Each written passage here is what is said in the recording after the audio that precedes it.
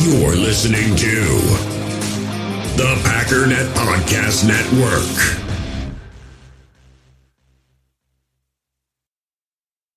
We all have smartphones, and we all know they're pretty amazing, but they also can be amazingly distracting, especially when we're around other people. So US Cellular wants us to reset our relationship with our phones by putting down our phones for $5.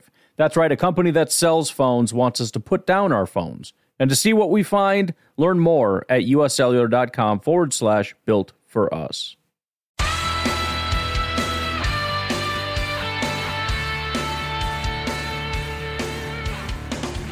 Ladies and gentlemen, welcome once again to the Packernet Podcast. I am your host and resident panelist, as always, Ryan Schlipp. Check us out online, packernet.com. Find me on Twitter, pack_daddy.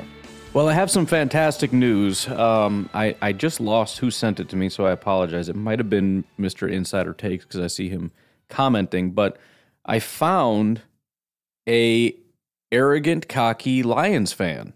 I know it's rare, so, you know, it's... well, I guess I shouldn't say I know it's fair. I don't know that it's rare. I had somebody else reach out and said, dude, I'm in Michigan. Please don't ask them to be cocky because I deal with that 24/7. So maybe they are loud over there. I don't know. They just usually don't put it online. But I've got one, and he has a relatively big account. It's not like some, Packers fan started a burner account, has 4 followers, and is like, I'm going to pretend to be a Lions fan because it's funny for some reason.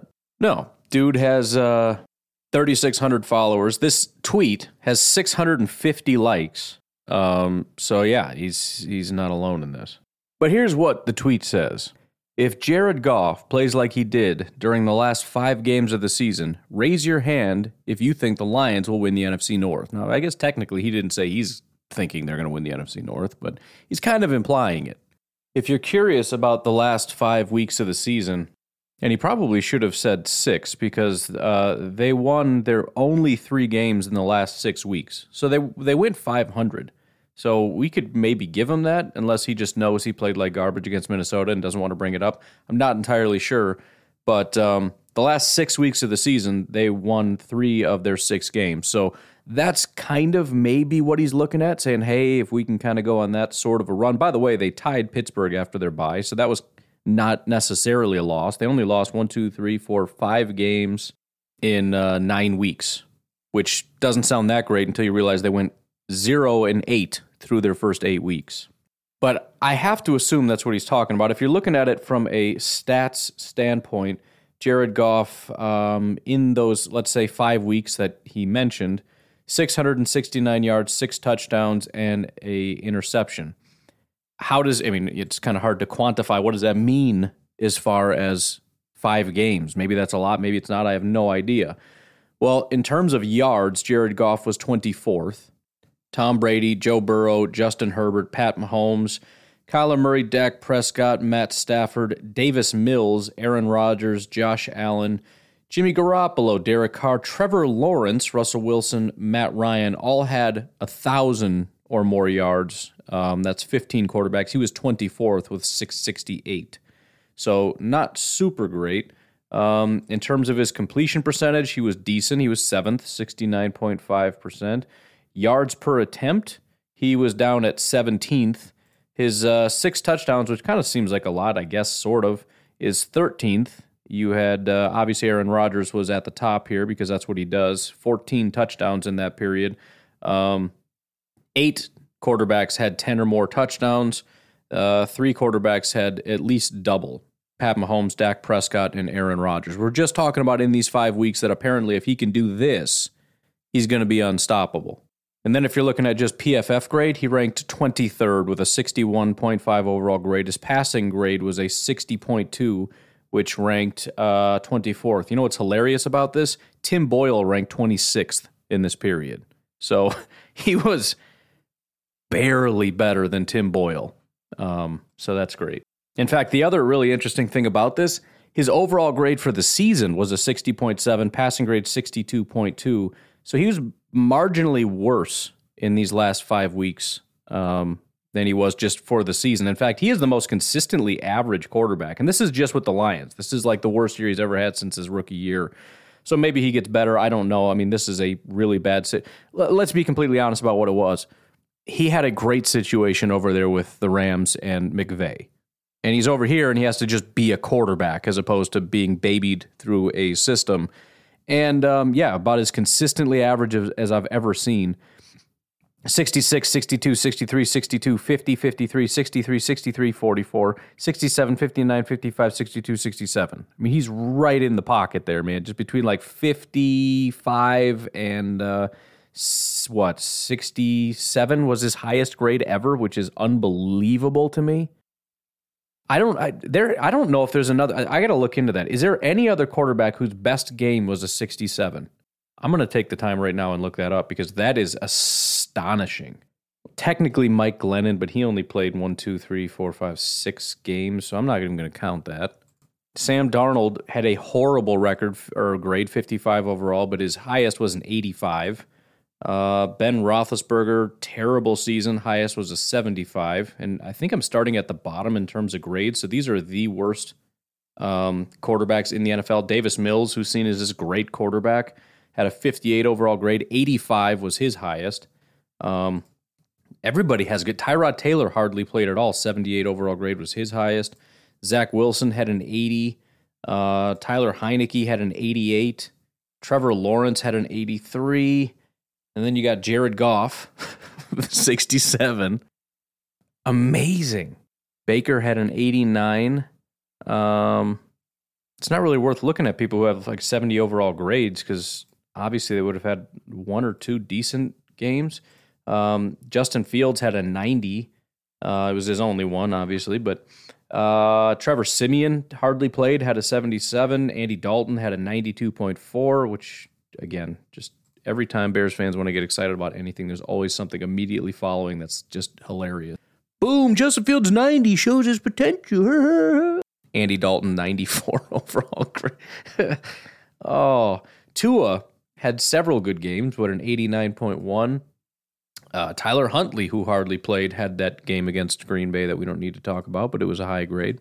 So yeah, I mean, this is a historically amazing feat by Jared Goff to be the most average quarterback in history. So if Jared Goff plays like he did during the last 5 games, it'll end up exactly like last season.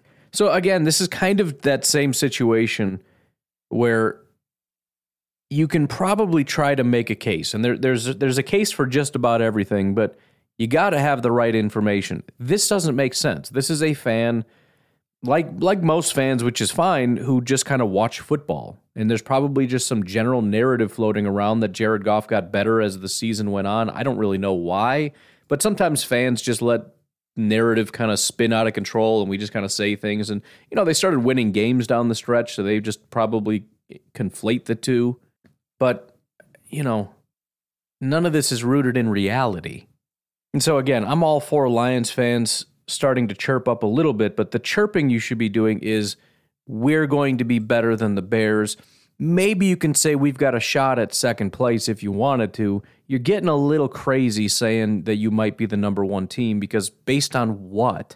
You're going to be better than the Packers and the Vikings? The odds of that are so astronomically low, it's incredible. And again, I wish there was a better case made so I could, try to argue against it, but you only made 1 point and it was stupid, so I don't really have anything else. And we kind of talked about the Lions yesterday. And again, maybe there will be something here on offense. And who knows, maybe someday you end up getting a quarterback, and this can be a really you got the offensive line, Hawkinson, the wide receivers, which again, I don't know if any of these guys are going to be any good. I mentioned Chark as far as like he's an athletic guy. He's a Christian Watson. He's an MVS type. He's 6'4", runs in the 4.3s. But he also had a 65.9 overall grade last year. And this isn't exactly the most dynamic offense in the history of the world, nor is it the most dynamic quarterback in the history of the world. So I don't know about that. And Williams, again, is a rookie, so we have to see. Plus, again, he's a speedster, but you already have Chark, who runs a 4.34, right? While Jameson's faster. So what? What is the difference? 4.34 isn't fast enough for you, so you need a guy that's like 4.29 or whatever. I don't even know what Williams is. Plus, he's coming off an injury, so nobody really knows what he's going to end up being. But look, the point is, well, let me read you the point. There was a tweet by NFL Rums, which I know, don't believe any of his stuff, whatever. But here is just, I feel like he's trying to get away from making so many predictions and just kind of like breaking news after it's broke kind of thing. Anyways, Las Vegas makes predictions on NFL teams with the worst records for 2022. Cardinals, 8 wins. Raiders, 8 wins. 49ers, Saints, 8 wins. Jets, Browns, Steelers, Lions, 7 wins. Jaguars, Falcons, 6 wins. Seahawks, Giants, 5 wins. Panthers, 4 wins. Bears and Texans, 3 wins. Now, I don't know where he got this from, but it doesn't matter. Because it doesn't matter if it's even real. This is what you run with. This is what you retweet, because what it says is, we're not good. 7-10, right? Who knows? Maybe we could bump that up to 8-ish. Maybe that's better than the Vikings. I don't know. But I do know that this is significantly better than the Bears' projected record. Now, I did a little sleuthing myself, and I don't see anything even close to this. Usually what I see, at best, Bears and Lions have the exact same projections. 6 to 6.5 wins. On a few of these, the Bears have better odds. So at thelines.com, Lions projected 6 wins, Bears 6.5. Odds to make the playoffs for the NFC North. Packers minus 410, Vikings plus 100, Bears plus 360, Lions plus 360. Bettingnews.com had the odds for the Bears and the Lions exactly tied. Makes me smile. Vegas Insider has the Bears and the Lions both at 6.5 wins. And so to reiterate, I want you guys to start making fun of Bears fans, but don't overshoot the mark. All right? Just take it easy. But anyways, I want to get to Bears fans because Bears fans are a little bit all over the map. Well, not really all over the map, but there's 2 kinds of Bears fans. There's the Bears fans that are trying to say it's not going to be that bad. In fact, I think it's going to be quite good. And then you got Bears fans who are trying to be positive from the standpoint of at least we're better than you. Those guys are going to love it when Lions fans show up because that's what they need. Because the only thing they got right now is trying to prove that they're better than, than the Jets. But I want to play a couple of things that I found. One of them won't surprise you too much, but this is Adam Rank talking about the Chicago Bears. I'm going to read some of these comments too myself. Just to see if we can, Brian Sanchez, Justin's going to shut up all these haters. Remember, Rank, we finally get a quarterback that's pissed because he got passed up. This is the year that he balls out. I honestly believe that to be the case. Listen, people are too focused in on the receivers. Have you seen some of the receiving rooms around the NFL? And I've brought this up time and time again. In Josh Allen's second year, he had John Brown and Cole Beasley as his top 2 wide receivers and still managed to break out. Sorry, that was the wrong clip. That was Adam Rank defending Aaron Rodgers and the Packers there. I apologize. I meant to find his record prediction, and instead I found him telling every Bears fan, every Vikings fan, every Lions fan that said that because the Packers don't have a good wide receiver room, they're going to be bad. Adam Rank decided to come out and be like, no, that's not true. If you have a great quarterback, you don't need great wide receivers. Look at Josh Allen. Thank you, Adam. By the way, you're trying to use Justin Fields. I think you meant Aaron Rodgers there because Justin Fields would have to be a good quarterback, and he's not. So, but here is what he has as far as the win-loss record. I'll just read it because he just has it up here as a graphic, and this is an audio podcast. Week 1 against the 49ers, he says the Bears are going to win. You're going to beat the 49ers. Okay. Week 2 at Packers is a loss, so kudos for that being realistic. Week 3 against the Texans is a win, maybe. At Giants, win, maybe. Week 5 Vikings, loss. Week 6 Commanders, win. Probably not, but maybe. At Patriots, loss. At Cowboys, loss. Dolphins is a win. Lions is a win. Falcons is a win. Jets is a win. Week 13 Packers, win. Week 14 bye. Eagles, Bills, loss. Lions, Vikings, win. So he has them sweeping the Lions and splitting with the Vikings and the Packers. And then beating the 49ers, the Texans, the Giants, the Commanders, the Dolphins, the Falcons, the Jets, for a grand total of 11 wins. 11 wins and 6 losses. Adam Rank has them at 11-6. And so I think what this is, and some fans do this, you wouldn't expect it from someone like, well, you would from Adam Rank, but assuming that this guy is someone that pays attention to anything ever, you wouldn't expect to see this so much. But it's very simple. And I'm sure Packer fans do this too. You look at every team that you think you could beat or that you're even close to and you say, we're going to beat them. And you only lose to the teams that you're significantly worse than, right? So he's split with the Packers and the Vikings, so that's some of the losses. Patriots, Cowboys, he says, just they're better than the Bears, so there you go. And then Eagles and Bills. But the 49ers, they don't really have a quarterback, and we're not really sure, so maybe we'll call that a win. And the Texans are a bad team, and the Giants, they're probably slightly better than us on paper, but they're still a bad team, and we beat bad teams. Commanders are clearly better than us on paper, but still, it's the Commanders. They're not very good. We're going to beat them. Dolphins are a better team than us, but they're still not a good team, so we're going to beat them. Falcons are a bad team. Maybe, I don't know, better or worse than us necessarily, but we're going to beat them. You know what I'm saying? Like every team that's on our level, we beat them. And then just getting ridiculous with stuff like beating the Packers and the Vikings. Even sweeping the Lions, I think, is silly. I think the 49ers are a loss. I think the Commanders are a loss. I think the Packers and Vikings beat them twice. And then if you just look at all the garbage teams, I'm sorry, I don't think you sweep all the bad teams. I don't think you beat the Lions twice, beat the Jets, beat the Falcons. Struggling to even know who the really bad teams are. I got to look at them a little closer. But Dolphins, Commanders, I guess, Giants, Texans. You don't sweep them all. You're going to lose to a bad team at some point. I mean, the Packers might lose to a bad team, for crying out loud. The Bears are obviously going to lose to a bad team. You know why? Because they're a bad football team. So this is part of the silliness.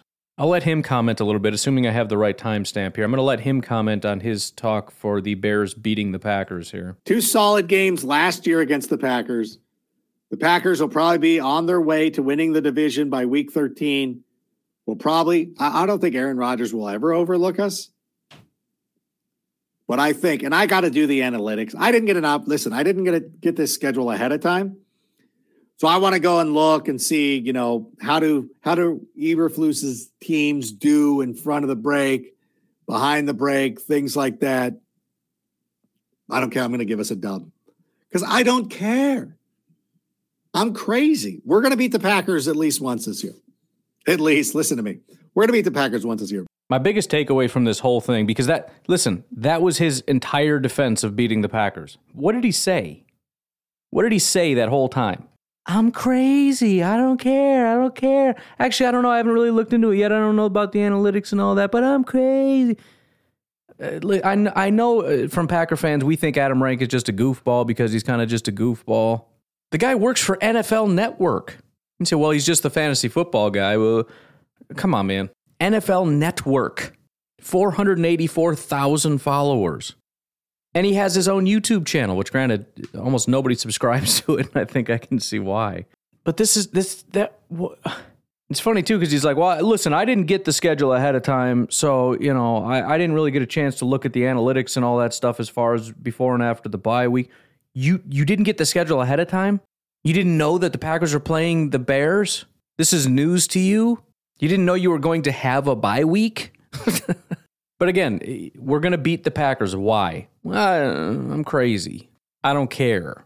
This is the full width and breadth of some of the most diehard Bears fans. And again, you know exactly how this goes. If you get into an argument with a Bears fan about this, you're going to put their back up against a wall very quickly because there's nowhere for them to run. They have nothing to stand on. They don't have a quarterback, an offensive line, wide receivers, tight end. They don't have much of a defensive line anymore. They don't have much for corners or linebackers or safeties, even though they think they have great linebackers and safeties. They don't have much of anything anywhere.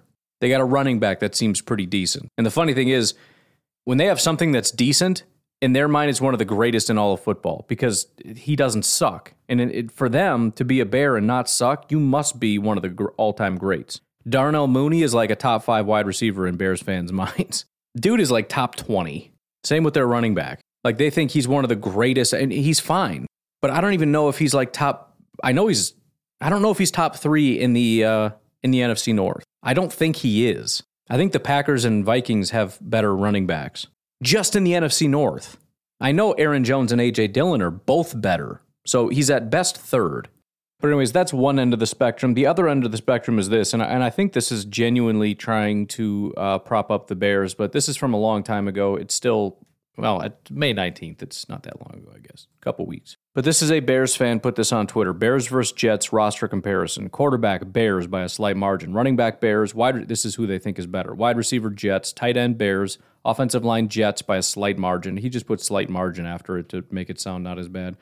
Edge, Bears. Defensive line, Jets. Cornerbacks, Bears by a mile. Linebackers, Bears by a light year. False.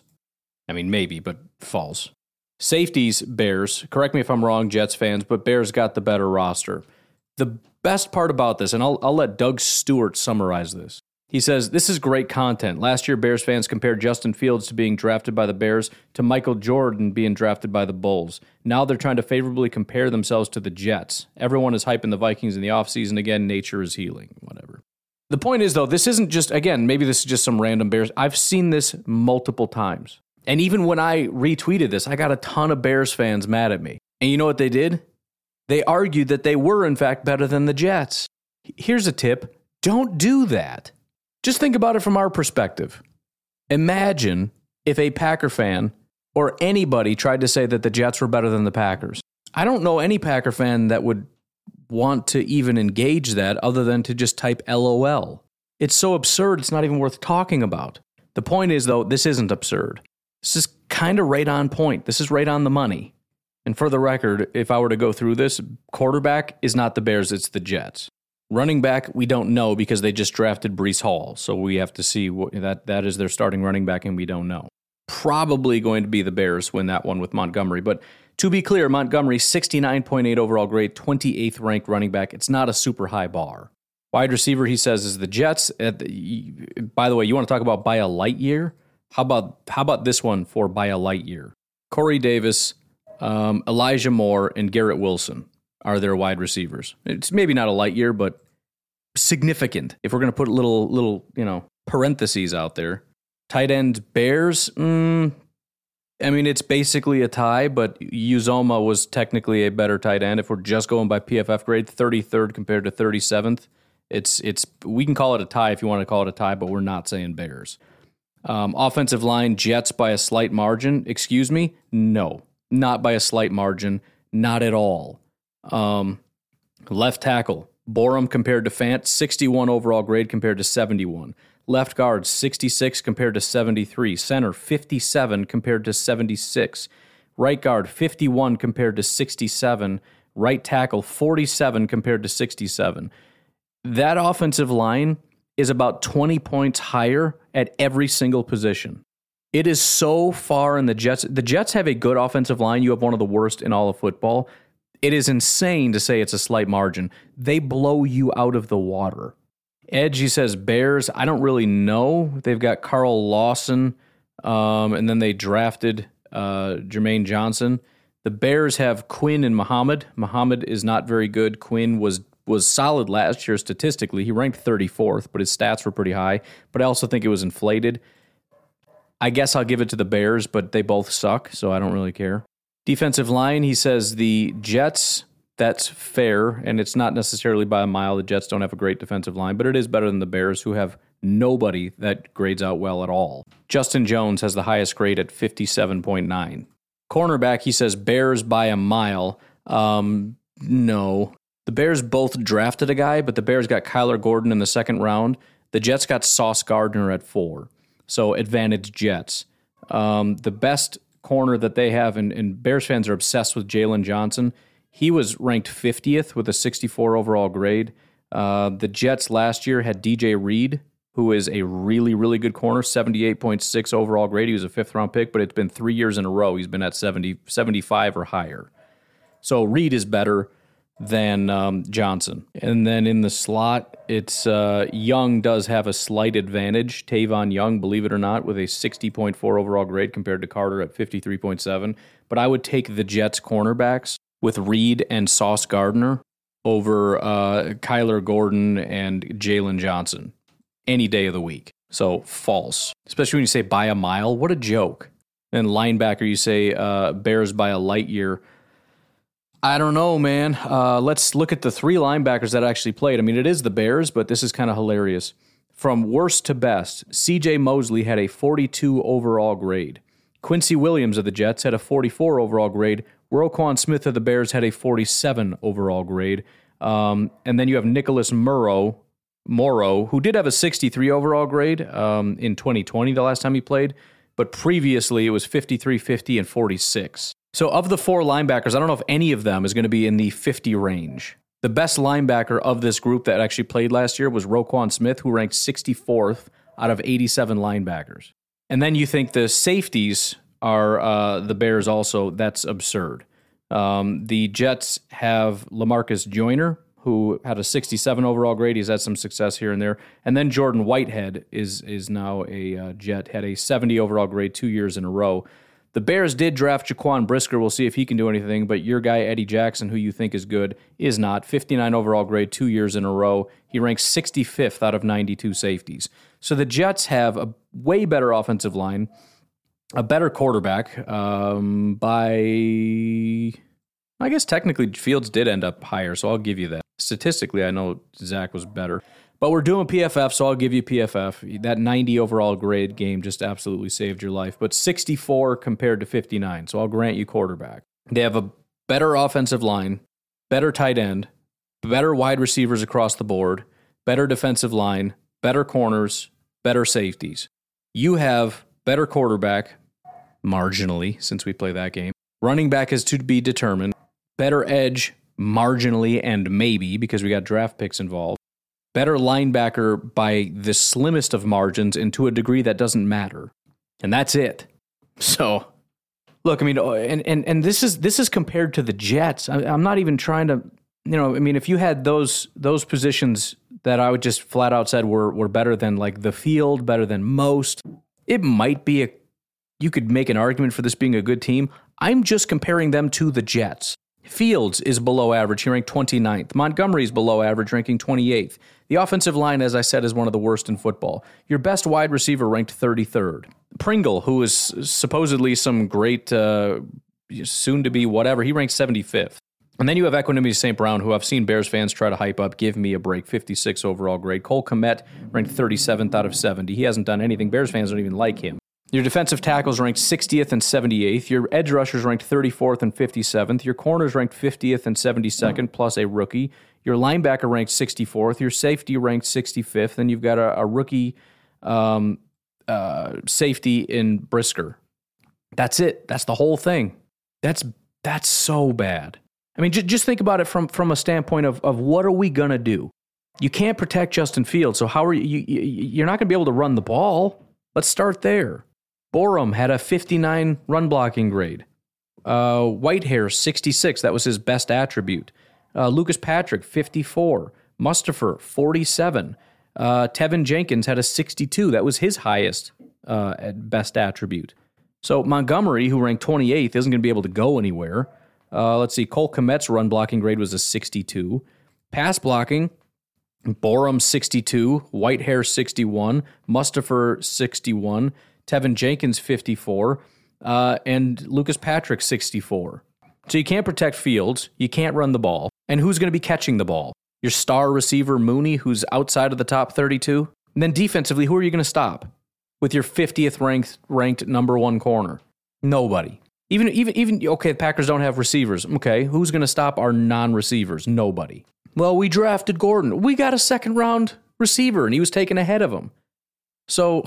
yeah, your 6 foot, 194 second round receiver is going to stop our 6'4", 220-pound guy running in the 4.3s. Best of luck. What about pass rush? You don't really need the best corners in the world if you can generate some pass rush. With whom? Quinn? That's it? Roquan's really good in coverage. You're right. That is his one redeeming attribute, and it's the reason everybody seems to like the guy. He had a 68 coverage grade. He also had a 55 pass rush grade and a 30 run defense grade. He ranked 80th out of 86 in terms of stopping the run. He's garbage. Anyways, the last sentence you heard prior to this was about 6 hours ago. So whatever I was talking about before, I think Roquan, we're just going to leave it there. I'm going to take a break here. And on the other side of the break, I want to talk a little bit about offensive and defensive rookie of the year. I was kind of poking around at it, trying to trying to learn a little bit because I usually don't pay too much attention. But what does it take to be that? And then what are the odds that any of the guys that we drafted could be that? I know it's not something we usually get, but it's worth looking at. So we will take a little break. Big shout out to Oscar Cardona. $100 donation for Drew to help get his seizure service dog. So we're $10 away from $5,700. The total goal is $7,400. So we're getting there. Again, my goal was to get this done before the start of the season. If we can keep clipping along at this pace, I think we'll just about get there. But anyways, why don't we take a quick break and we'll be right back. In the hobby, it's not easy being a fan of ripping packs or repacks. We get all hyped up thinking we're going to get some high-value Jordan Love card, but with zero transparency on available cards and hit rates, it's all just a shot in the dark. Until now, introducing slab packs from arenaclub.com, the only repack that provides real value, a complete view on all possible cards, and clear hit rates for each one. Now when I buy slab packs on Arena Club, it finally feels like I know what I'm getting. And honestly, the best thing for me and my son is the fact that we're kind of novices into this. When I walk into a card shop with my son, and a card says it costs $40, kind of just taking his word for it that that's a good value. So I appreciate the transparency on grading, as well as just getting excited about seeing what you could potentially get. Right now, you can get 10% off your first purchase by going to arenaclub.com/packdaddy. Wow, that's crazy offer. 10% off a $400 slab pack. That's $40 right there. Anyways, that's arenaclub.com/packdaddy for 10% off your first purchase.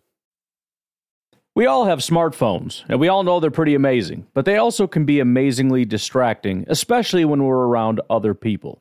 So US Cellular wants us to reset our relationship with our phones by putting down our phones for $5. That's right, a company that sells phones wants us to put down our phones. And to see what we find, learn more at uscellular.com/built for us. When you need mealtime inspiration, it's worth shopping Kroger, where you'll find over 30,000 mouth-watering choices that excite your inner foodie. And no matter what tasty choice you make, you'll enjoy our everyday low prices, plus extra ways to save, like digital coupons worth over $600 each week. You can also save up to $1 off per gallon at the pump with fuel points. More savings and more inspiring flavors make shopping Kroger worth it every time. Kroger, fresh for everyone. Fuel restrictions apply. All right, so I'm not going to spend a lot of time on it. I don't really have anything necessarily definitive, but I thought it was interesting to at least look at it and try to get a gauge of what is this? Because my first concern is it's a voting thing, and so to some degree it's a popularity contest, and I think that's a little bit fair, but at the same time maybe a little bit unfair.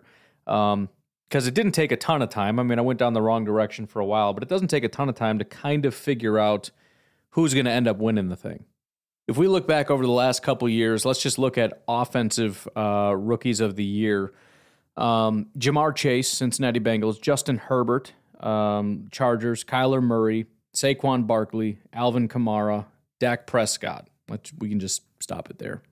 The first thing, and I left I made a couple notes and I left it so I don't have it, but generally speaking, because I don't want to go through and do all this again, a lot of the time what you're going to find are really early picks. And the problem for the Packers is they don't have a lot of early picks.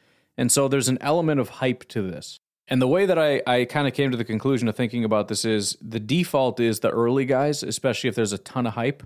And then secondarily, how did they perform? There's not a terrible correlation. In fact, several of these guys were actually the highest graded of the group as far as PFF. Not that I expect the voters to be looking at PFF, but the point is that there does seem to be somewhat of a correlation between just picking the right guy, picking the best guy, and that happens to be one of the top guys drafted, top 10 picks or whatever. But really, there's a couple outliers in that regard. If we flip over to defense, you've got Micah Parsons, high pick, Chase Young, high pick, Nick Bosa, high pick, but then you got Darius Leonard, 2018 linebacker, so it's not a hyped up position. You think he was a second-round pick. He was like third or fourth or whatever. Marshawn Lattimore, Joey Bosa. So these were both early picks. Marcus Peters in 2015. And obviously offensively, one of the bigger outliers is Alvin Kamara. But what it really comes down to, and it took me a little bit too long to figure this out, but it's production. On defense, it's pretty straightforward. Find the guys that had, sacks or picks. Sacks or picks. That's going to be the defensive rookie of the year most of the time. So in 2021, If you look at who had the most sacks, Micah Parsons had 14. Now, 14 is stupid. It is stupid. He's not even an edge rusher. I mean, he was used in that way for several times, but that's insane. But you look at the candidates, right? Again, just look at interceptions and look at sacks if you want to figure out who the defensive player of the year is most of the time. The second highest amount of sacks among these guys was Azeez Ojulari with 10, Jalen Phillips with 10. Now, those are edge rushers, which is more exciting than Micah Parsons being an inside linebacker. But Azeez Ojulari, second-round pick, Giants. Giants are a bad team. And overall, he didn't do a ton else. He didn't have a ton of hype. Jalen Phillips, similar situation. He was a first-round pick, which I think was a little bit of a surprise. He did have his 10 sacks, but if you pair that with the amount of hype that Micah Parsons got is just being this elite freak, crazy kind of, haven't really seen much like this, it's pretty obvious to say that there's no reason to put anybody above Micah Parsons. But on top of that, flip over to interceptions. Who's the competition? The most interceptions of anybody was Patrick Surtain with 4 interceptions. So nothing really there. So it's pretty straightforward. Who should win the Defensive Player of the Year? Micah Parsons. If you look at 2020, and this is where it gets a little bit interesting because, again, keep in the back of your mind, this whole experiment is how do one of the Packers get to the top? So if you look at interceptions, the most interceptions was 3, and that was by a bunch of different guys. L'Jarius Sneed, Trayvon Diggs, Jordan Fuller, Cameron Curl had 3, but nobody cares about 3. Then you look at sacks. You had Chase Young with 6, which is not a lot, but it's the most because the next highest was Alton Robinson with 4. So there's not a ton to choose from, but if you factor in Chase Young, the amount of hype that the guy got, the fact that he was the only real statistically intriguing player in any regard, even though, again, 6 sacks isn't that great. And then just the fact that, not that I expect PFF to be a major thing, but he graded out really well, nearly a 90 overall grade, fantastic run defender. Pass rush was mediocre, but second overall pick. There's who are you going to put ahead of him, right? So, if you just look at the voting that year, Jeremy Chin got 4.5 votes. Patrick Queen got 2, which is a laughable joke. And Antoine Winfield of the Buccaneers got 1 at safety. So the competition, there just was none. That's kind of the first thing to keep in the back of your mind. When there are outliers, and technically this isn't an outlier because he was the number 2 overall pick, but there are outliers, and it's in years like this where there's just not a lot going on. Sometimes there's just low bars to get over. And in this case, it was Chase Young that got over that bar. But if anybody had reached, if anybody had a big rookie year and had 10 sacks, automatic. If somebody had, I bet, 5 interceptions. If anybody would have had 5 interceptions, I bet they beat Chase Young. But nobody did. So 6 sacks was enough. In 2019, if you look at the sacks, now you did have some competition. This was a big year this was the Rashawn Gary, Brian Burns, Max Crosby, Josh Allen, Nick Bosa, Montez Sweat, Chase Winovich year, right? There was a billion guys, not even including guys like Cleveland Ferrell, Ed Oliver, et cetera, like Cleveland's not interior, but anyways, even still, Nick Bosa, 14 sacks, right? And again, if any rookie had reached 10 the year prior in 2020, it would have been easy. In 2019, you got 3 guys. Max Crosby had 11, Josh Allen had 12, Nick Bosa had 14. But again, sticking with the formula, the automatic guy is Nick Bosa. That's where everybody's mind goes. He ended up with the most sacks. How in the world does he not end up as that guy? And again, look over to interceptions. The most was 3 with Juan Thornhill and Sean Murphy-Bunting. So there you go. There's the answer to the question. Who won it? The guy with the best stats. So, so far, all we've done is looked at sacks and interceptions, said who had the most, and picked the guy that was the most impressive stats, and that was the best defensive player of the year every single year. Now, the really big outlier here is 2018, because in 2018, you've got a very, very simple answer to this question. If you look at interceptions, one guy had 4, and that was Dante Jackson. If you look at sacks, the second highest was Darius Leonard with 7. Number 1, though, was Bradley Chubb with 13 sacks. He did not win Defensive Player of the Year.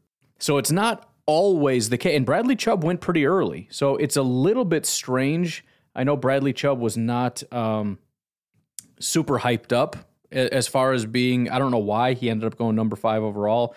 He did grade out pretty poorly. 67 overall grade, 67 run defense grade, 72 pass rush grade. But he had the 13 sacks, although that's PFF sacks. I want to see what his actual official stats are. He still had 12 official sacks. So this one is a little bit of an outlier. And again, I think this one kind of goes to hype, and that's not necessarily pre-draft hype, but post-draft. Darius Leonard got a massive amount of hype, and rightly so. I mean, he was graded really, really highly. I've been saying for years he's one of the best linebackers in football. 81 overall grade, 70 run defense, 85 tackling, 73 pass rush, 84.8 in coverage. And I think one of the biggest things is he was second in sacks as an inside linebacker, which is massive with 7. And he ended up with 2 interceptions and 7 pass breakups. He's one of the better coverage guys that's out there. So if I had to guess, I would have said Bradley Chubb would have won just based on my simple formula. But it wasn't. It was Darius Leonard, which is kind of nice because it's not so robotic and simplistic and stupid among the voters, because Darius Leonard was a better option than Bradley Chubb. So it's good that they actually saw that.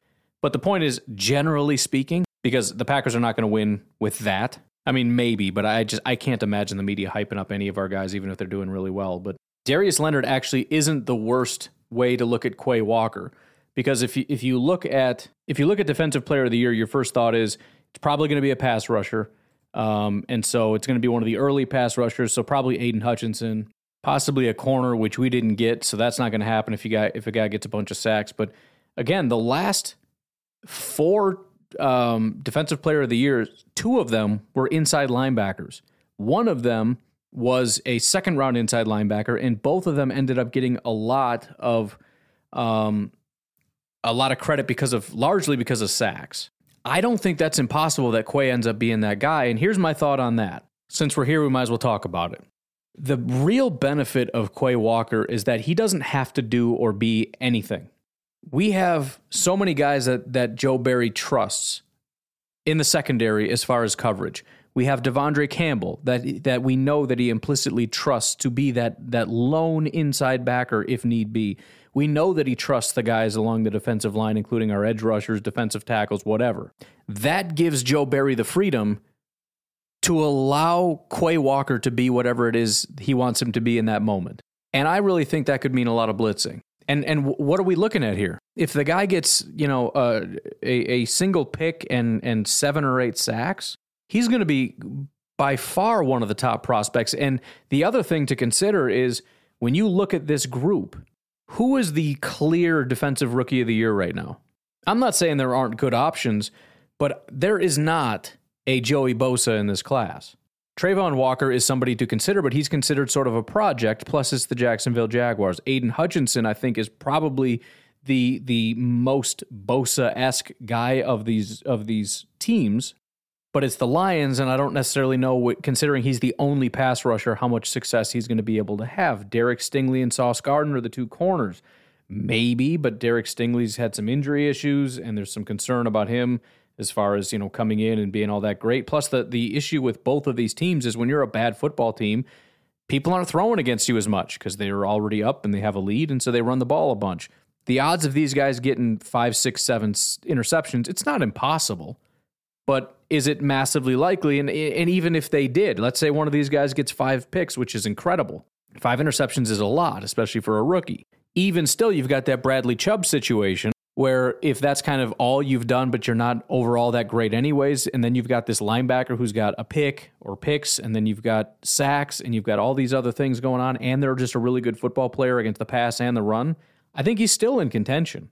After that, you got Jordan Davis, but Jordan Davis isn't going to be a stat guy, because I don't care how many times everybody wants to say it, his thing is run defense. It just is. He's not a good pass rusher. He's never been a good pass rusher. He doesn't have the stats on a per rush basis. He's bad as a pass rusher. I understand he's fast and he's got all great. I don't see it. Kyle Hamilton, maybe.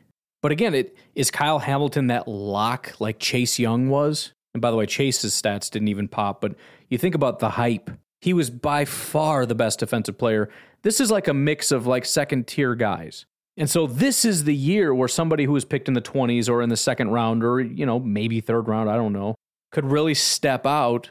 And the point is, you don't have to worry about everybody else. Just do you. And the question is, can he be that guy? I think he could. And if not, what about Devontae Wyatt? If you want to get super crazy, you could talk about Kingsley. I'm not going to try to say his last name because I don't, something about a bar, I don't know. But again, what does it take? Chase Young got it with 6 sacks. If Devontae Wyatt gets 8, is it possible? Is it possible that he gets 8? And if he does, is it possible he gets Defensive Rookie of the Year? Yes, it is.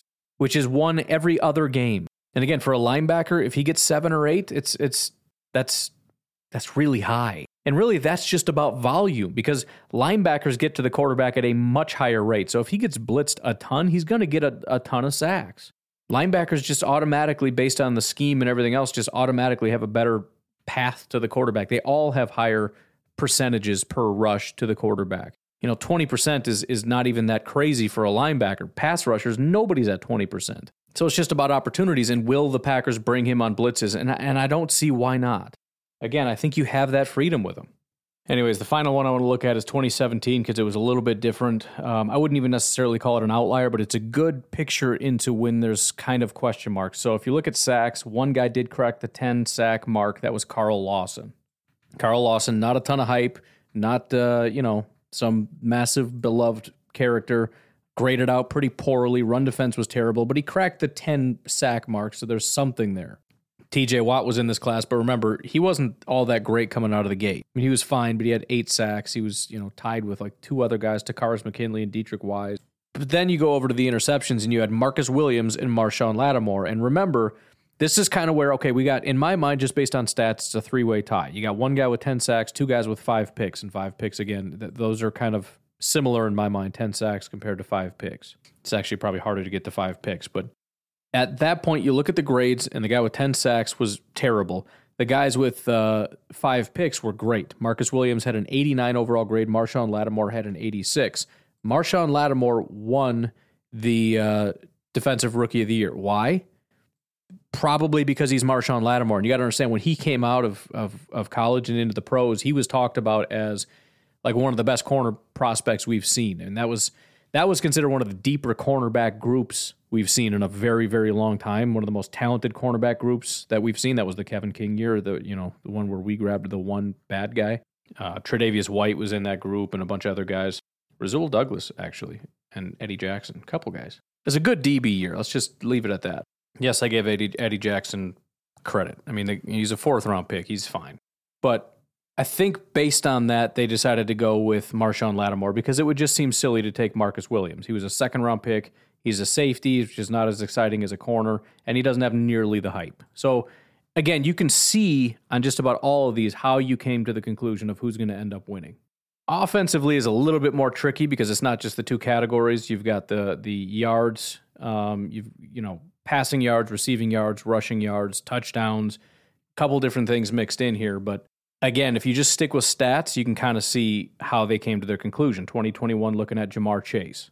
Well, 2nd place was Kyle Pitts with 1,026 yards. Jamar Chase had 1,823 yards. As a rookie, he nearly broke 2,000 yards. If you look at touchdowns, Pat Freiermuth had 7. Jamar Chase doubled that with 14.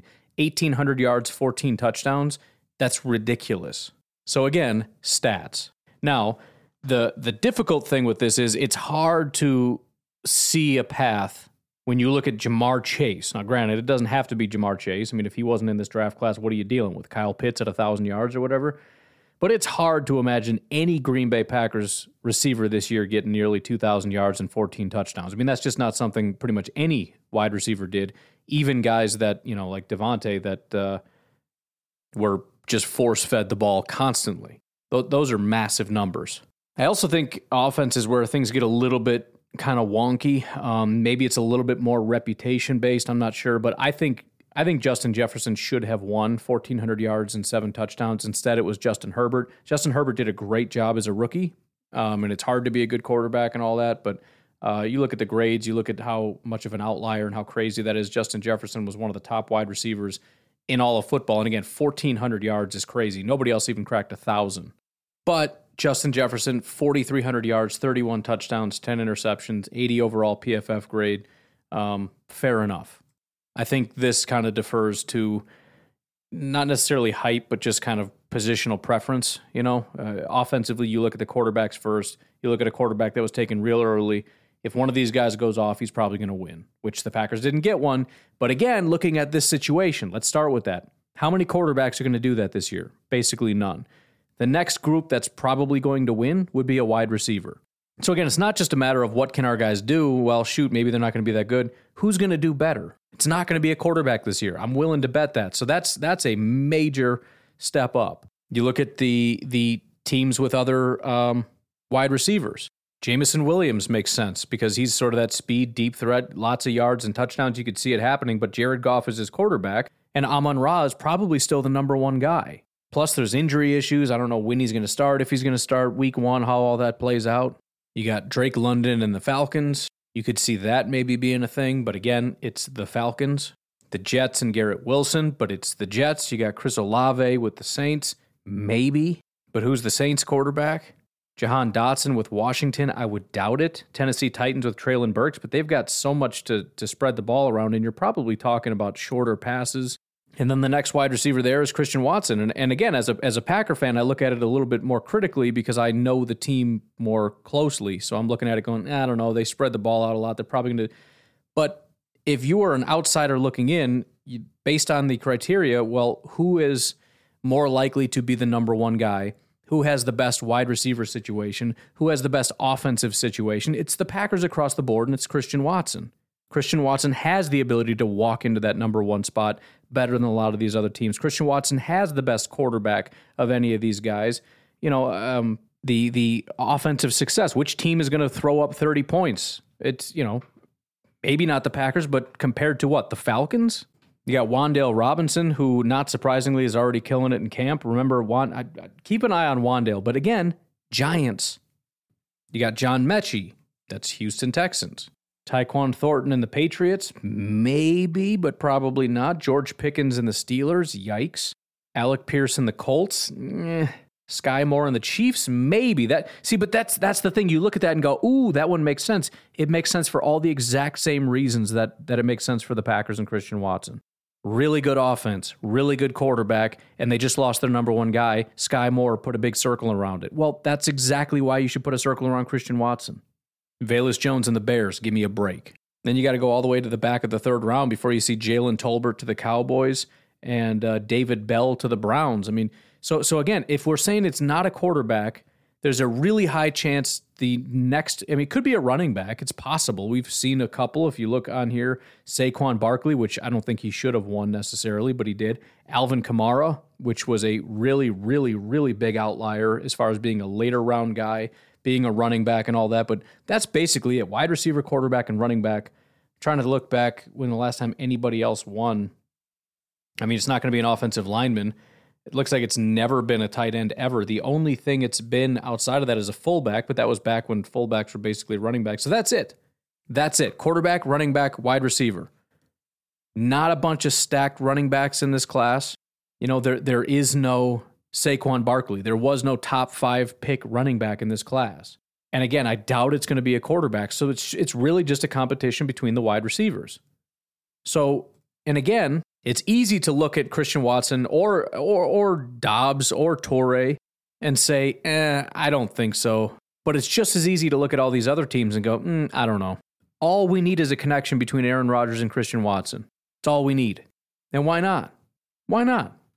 So, the Packers don't generally win. Usually you get the real early draft picks that get it. But I think when you look at a couple different factors, number one, the amount of people that could possibly win it. Quay Walker, Devontae Wyatt, Christian Watson, Romeo Dobbs, Kingsley Enagbare, I'm going to just say it that way because I can, potentially, and Samori Toure are options in these categories. And then add in the just kind of clearing the way. You know, in previous years, there's always that guy that it's like, nah, he's probably going to win.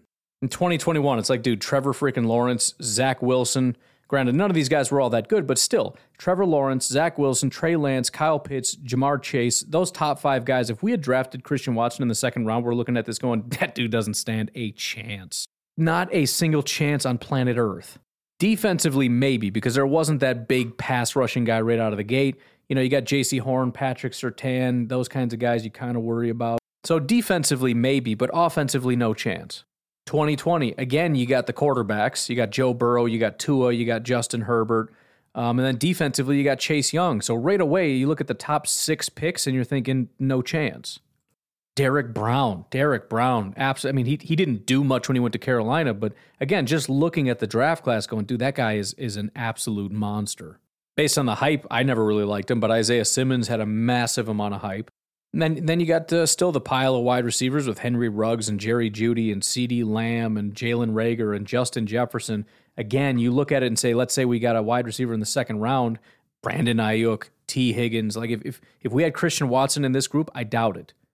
If we had Quay Walker, am I pitting him up against Chase Young and Derek Brown and thinking we have a chance? Not really. But again, you look at this group, and although we don't really know, again, Derek Brown didn't do much.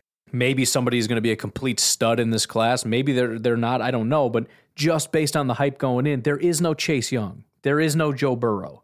There is no Tua. There is no Justin Herbert. And so for those reasons, I think there is a not even necessarily a good chance, but a higher than normal chance that the Packers could actually get an offensive or defensive rookie of the year this year.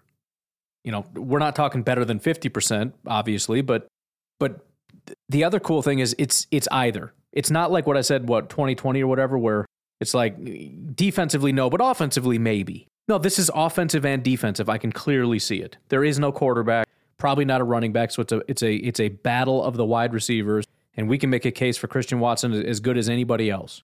Defensively, there is no real massive stud. I mean, you can say that there is if you want. Kayvon Thibodeau, maybe.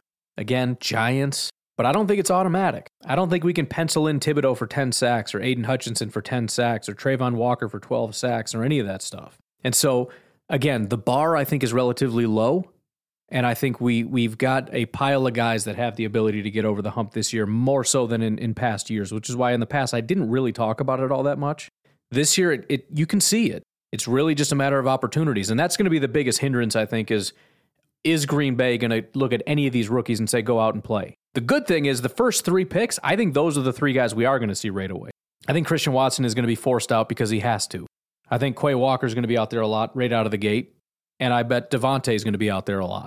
Anyways, I've made my point. I got to get out of here. Should probably get this uploaded because if this takes another 10 minutes, I'm just going to say forget it and upload it tomorrow. So you guys have yourselves a fantastic rest of your Sunday. By the way, Memorial Day, let me know what you guys are doing. I was planning on doing brisket, but I went to the store and saw it was like $8 something a pound. And I was like, there's just no way. I can't do it. I want to do a brisket sometime. For that, I mean, we're creeping up to steak prices for a brisket. There's no way. So, I don't know exactly what I'm doing yet. I've got some pork chops I can do, which I just did, but I got some others I can maybe do more, or I might just go traditional and get some brats and burgers and stuff, but I'm trying to eat healthy, so I don't really know what I'm going to do. Brisket would be great, but I can't. Steaks would be good, but same problem. It was like $60 for a couple steaks. I got pork chops, so we'll rock with that, I guess. But I hope you guys enjoy the holiday. I will try to talk to you tomorrow. Have a good one. Bye-bye.